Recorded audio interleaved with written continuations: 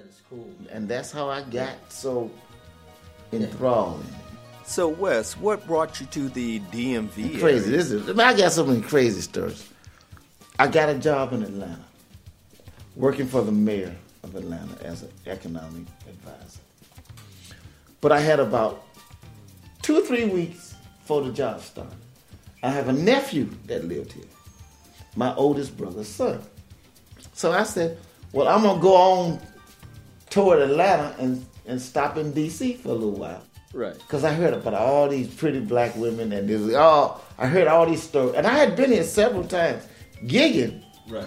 But I never stayed here too long. So I called my nephew and said, can I stay, hang up in D.C. for a while? Because I'm going to Atlanta to this job. He said, yeah, man, you'll love it.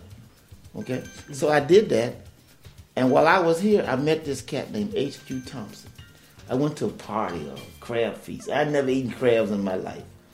And I met this piano player named H.Q. Thompson, who was one of the cats involved with Sounds of Blackness. Okay. Mm-hmm. His sister was the lead singer. So I met him at a crab feast. He said, so we talking. He said, man, I'm doing this play, this musical, and we ain't got a bass player yet. Why don't you take the audition? I said, man, I'm going to Atlanta. He said, well, just take the audition and do something.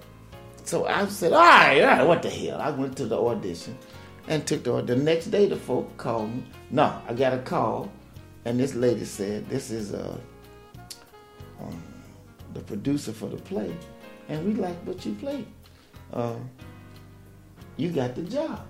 I said, what job? He said, you got the job as a bass player for Black Orpheus. That was the play. Wow. Now, and I said, well, who is this? And she said, oh, shit. What's the girl's name that was Bill Cosby's wife on the Cosby Show? Felicia Rashad. Felicia Rashad. This is Felicia Rashad. I'm producing the show. I said, who?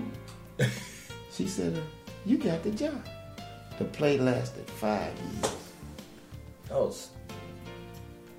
Well, they still calling me to say, are you coming to Atlanta? That's how I stayed here. Right. I played that show for 5 years. This is 76. After that show ended, I got a job